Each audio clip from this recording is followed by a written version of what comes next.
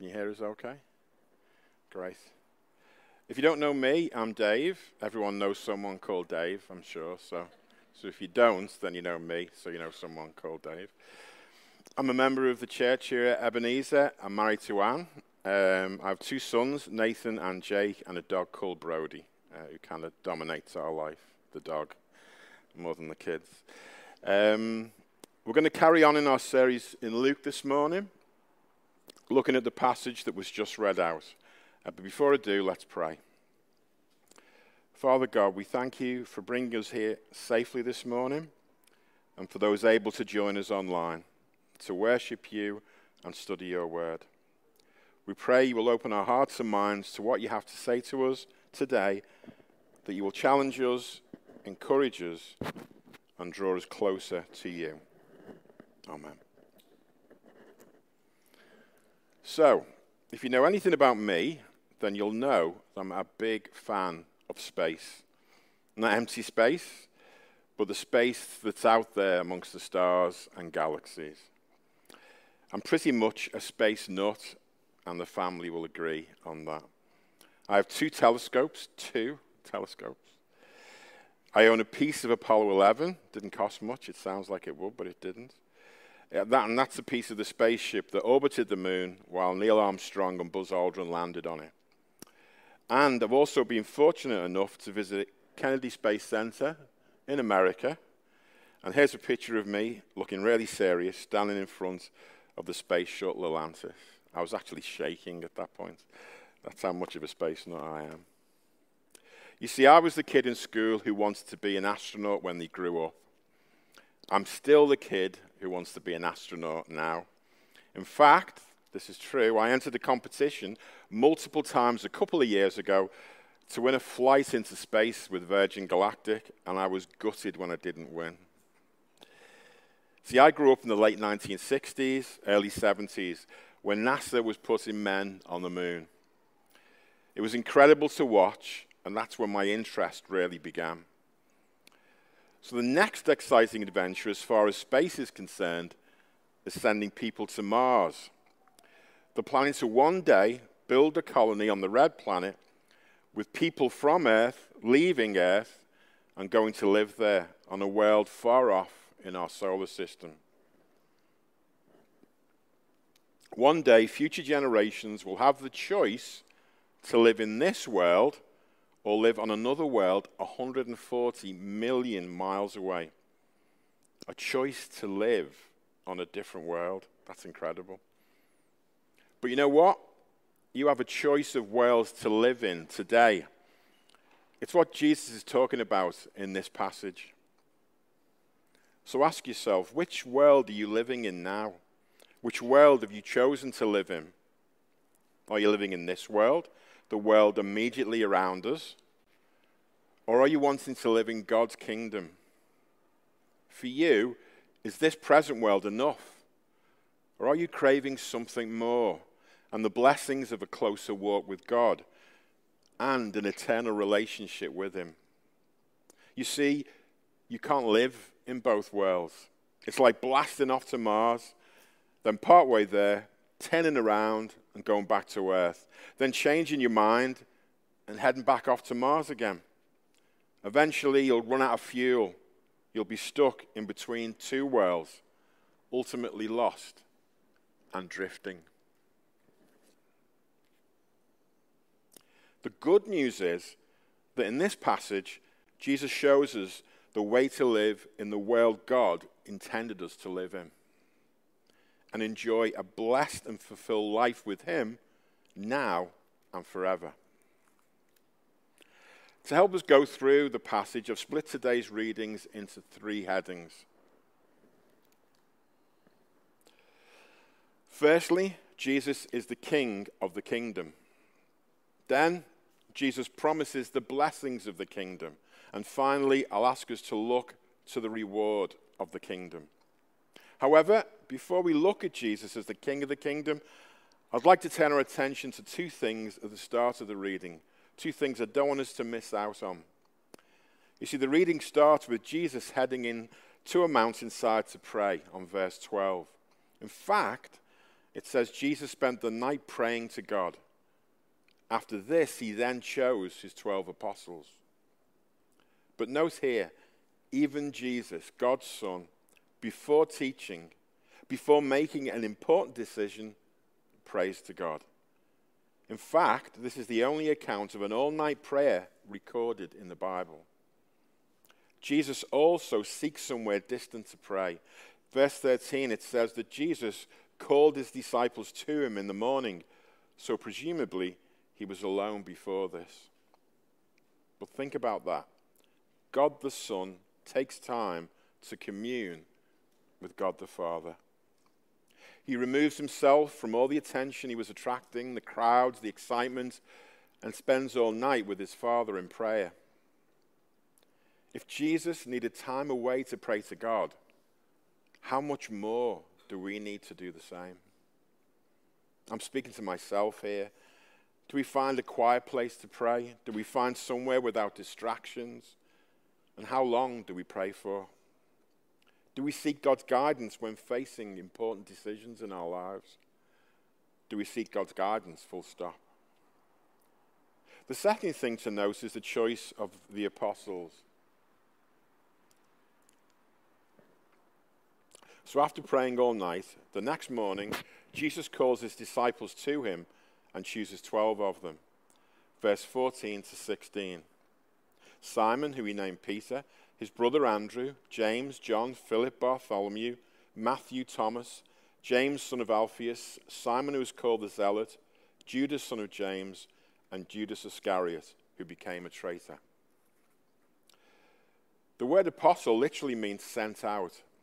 So these are the people who Jesus has chosen to begin the spread of the gospel and share the good news.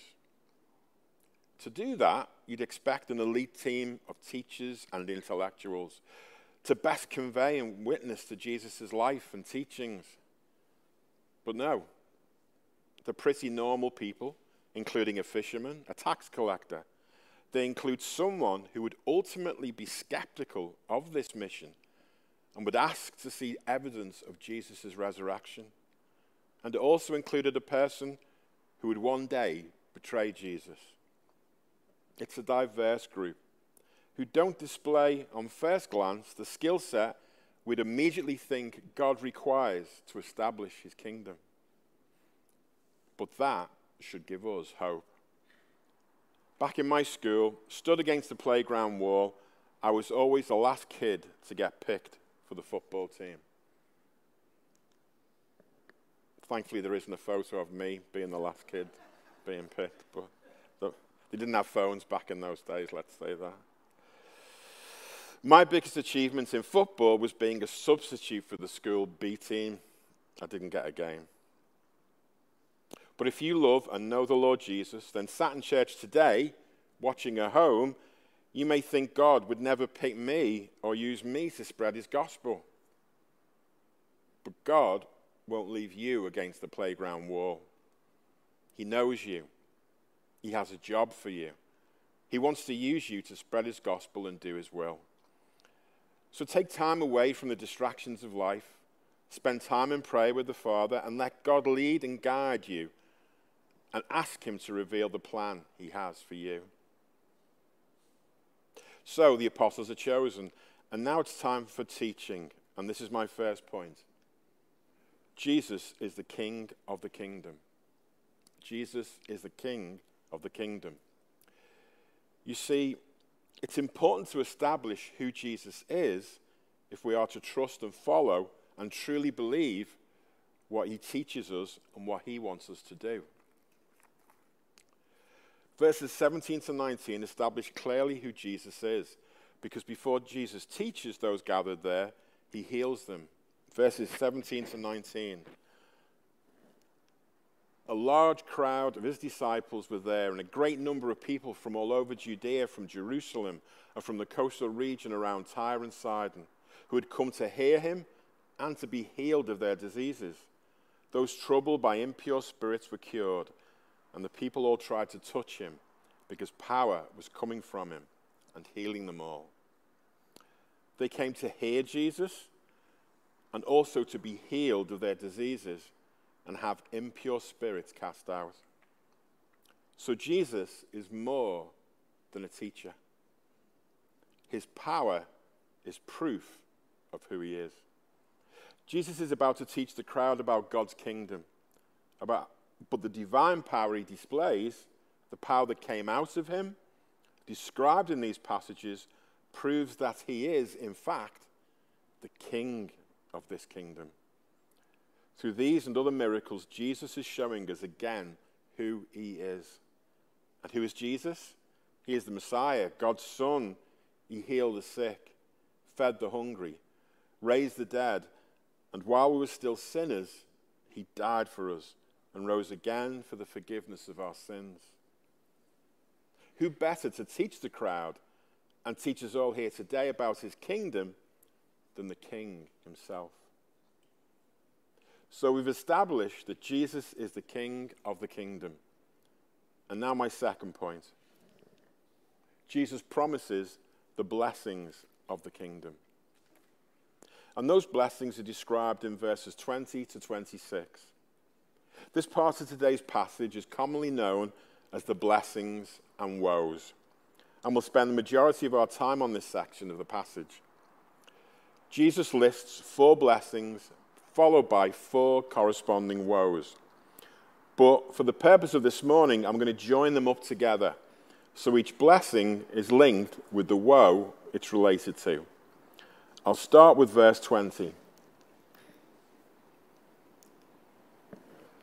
Blessed are you who are poor, for yours is the kingdom of God. And then verse 24, but woe to you who are rich, for you have already received your comfort. Blessed are the poor, woe to the rich.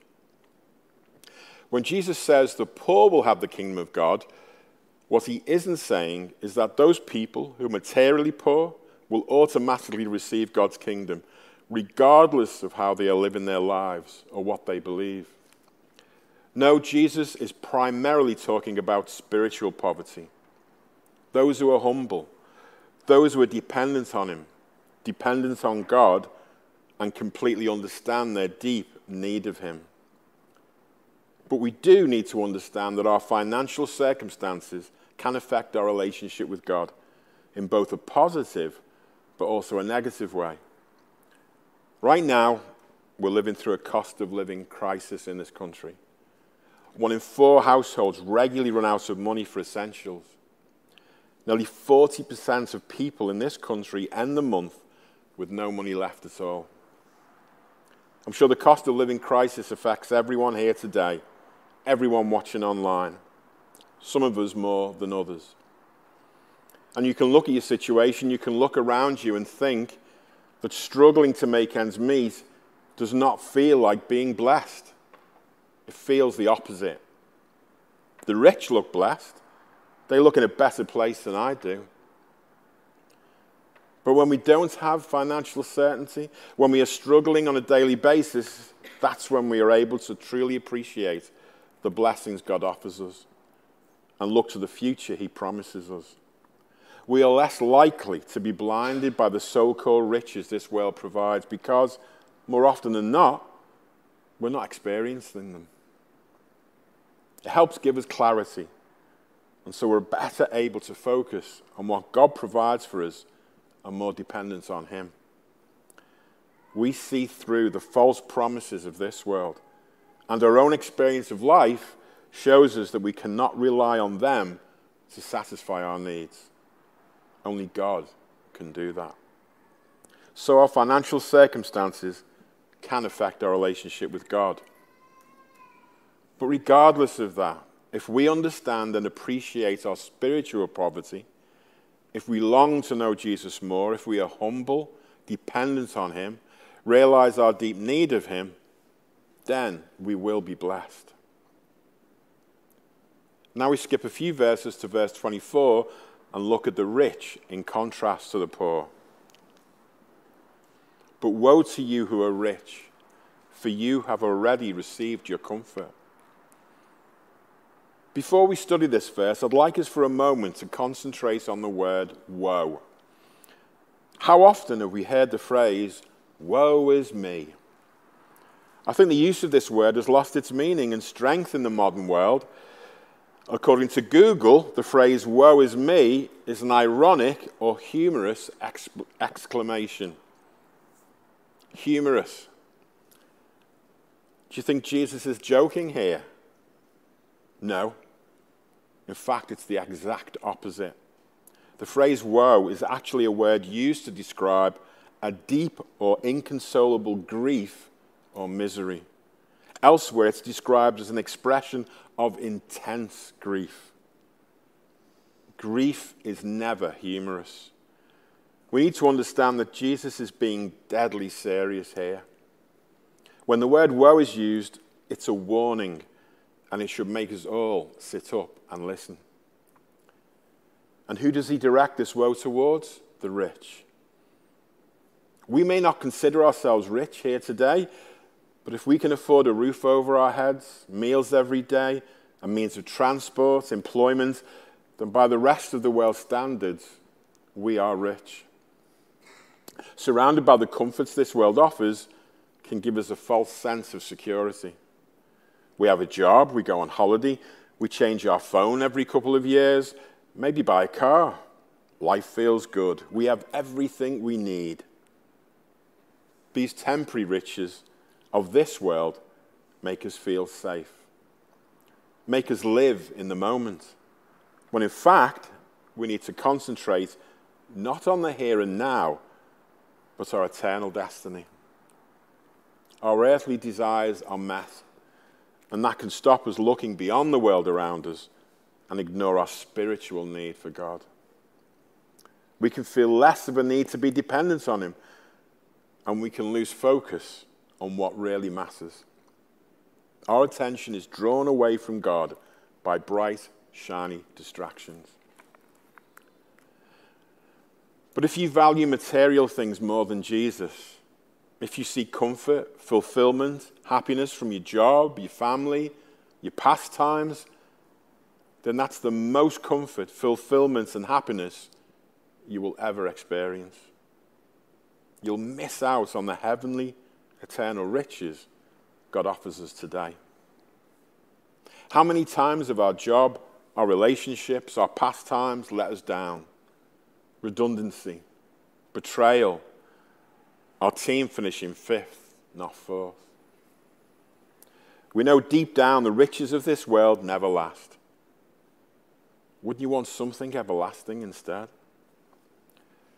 There is no reward for being material well off now if we ignore our eternal future. Now back to the blessings. And in verse 22, Jesus says, "Blessed are you who hunger now." Like verse 21, if we're hungry, then once again, we have proof that the world is not satisfying our needs. And that's both physically and spiritually. When we look at our lives, what do we hunger for? If we hunger for a right relationship with God, a closer relationship with him, then Jesus says our longing will be fulfilled. What's your relationship with God like right now? Are you looking to know him, to experience forgiveness? Then Jesus says that hunger can be satisfied. And if we know God and want a deeper relationship with him, then Jesus says that hunger can be satisfied as well. Don't be fooled by the fast food of this world. Money, family, possessions can seem to satisfy our immediate hunger, but it never lasts. Pretty soon, we'll be hungry again. Only God can truly satisfy our needs. And as we've seen already in this passage, for every blessing, there is a corresponding woe. And this comes in verse 25. Woe to you who are well fed now, for you shall be hungry. Another woe, another warning. You may be well fed now. You hunger for nothing. You desire nothing because you're focused on your physical and material situation. You are well fed. You are full.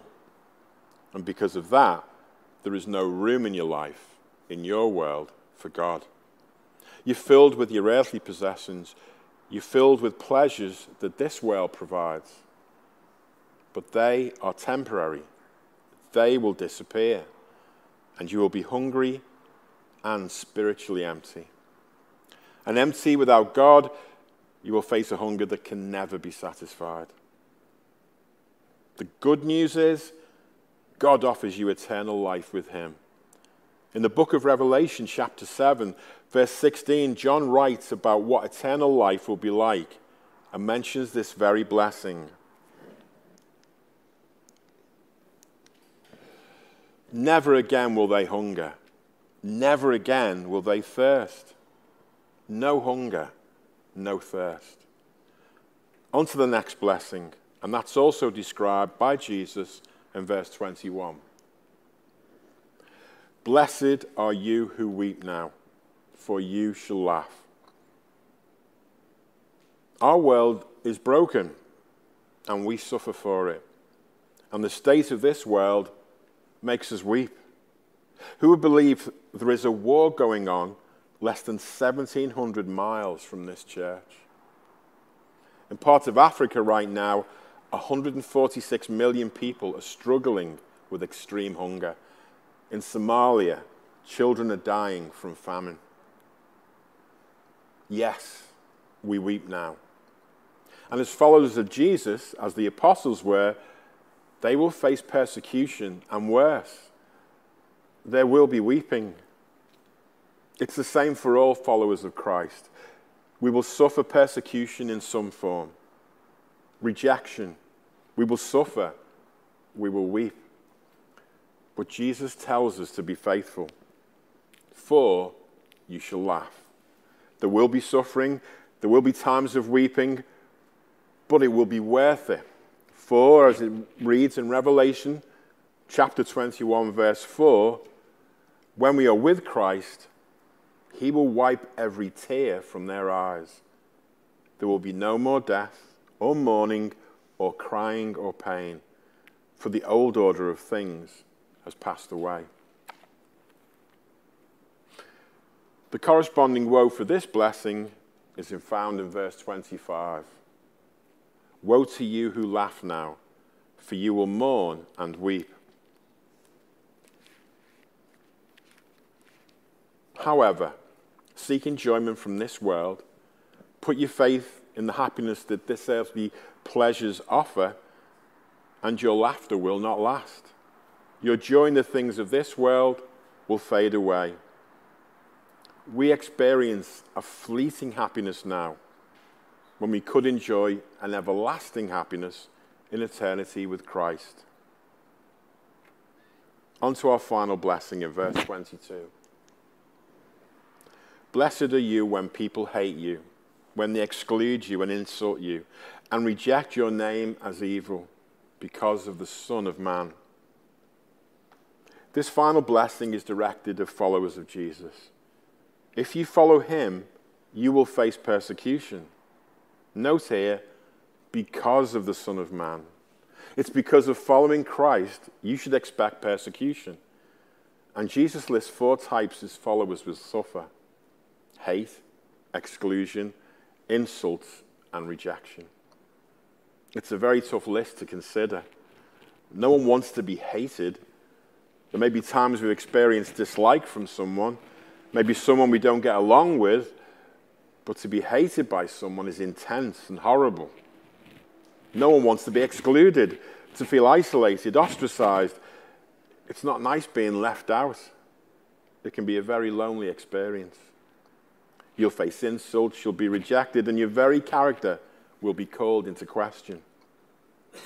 Following Jesus means you'll stand out because you're living in a different world. As I mentioned at the start, you've chosen not to conform to the values and expectations that this world expects us to follow. You're living in a different world. You've chosen to follow the Son of Man, to stand up and be known for what you believe and place Christ first in your life. In return, Jesus says that you will be blessed and that you should rejoice. Verse 23, rejoice in that day and leap for joy, because great is your reward in heaven. For that is how their ancestors treated the prophets. God rewards those who are faithful towards him. And in spite of this hardship, rejoice in the fact that being persecuted is also a mark of a Christian. It shows that you are following God and doing his will, because that's how people treated the prophets in the Old Testament. Every blessing in this chapter is followed by a woe. This is our final woe, and it's in verse 26. Woe to you when everyone speaks well of you, for that is how their ancestors treated the false prophets. A final woe, a final warning. When faced with the hardship that comes from following Jesus, there will be a huge temptation for us to remain quiet, or worse, compromise our beliefs. It's tough being treated differently, being left out. It's much easier to conform to this world, to seek approval rather than face anger, to be popular rather than persecuted. When people speak well of you, when people praise you at work, amongst your family and friends, then stop and consider why. Is it because you're reflecting Jesus' values through a godly life? There's nothing wrong with that. In 1 Peter chapter 2, verse 12, it says, live such good lives among the pagans that, though they accuse you of doing wrong, they may see your good deeds and glorify God on the day he visits us. Or are we spoken well of because we're in agreement with the world? We agree with its values even though they may contradict what we know is true. We live in a social media culture. Apart from our normal interactions, our life online features the ability to like whatever we post. Stories, pictures, events. A thumbs up, a heart means people like and approve of what we're posting. Rather than speaking well of us, they are clicking well of us. There's nothing wrong with this, unless we place too much importance on it. Our happiness, our comfort shouldn't be based on likes, but on love, the love of God. And that love wasn't displayed through a post online, through a like, but by the death of his own son. Jesus willingly gave his life as an act of love to repair our broken relationship with God and give us a path to forgiveness for our sins and the promise of eternal life. What would you prefer? 100 likes online or eternal life in heaven? So we've seen that Jesus is the King of the kingdom. We've studied the blessings of the kingdom, and finally we'll look at the reward of the kingdom.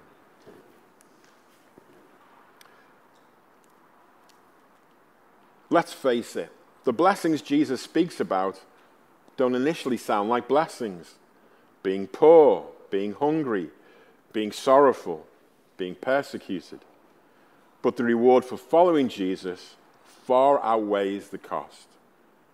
In the book of Romans chapter 8 verse 18 we read, I consider that our present sufferings are not worth comparing with the glory that will be revealed to us. Later on in Luke chapter 13, when describing God's kingdom, Jesus says, people will come from east and west and north and south and will take their place at the feast of the kingdom of God. The poor will enjoy a feast. The hungry will be filled. This will be a joyous experience. Those who follow Christ will come from the north, south, east, and west. They will not be excluded, for theirs will be the kingdom of God. Yes, the journey will be tough, but the reward is greater.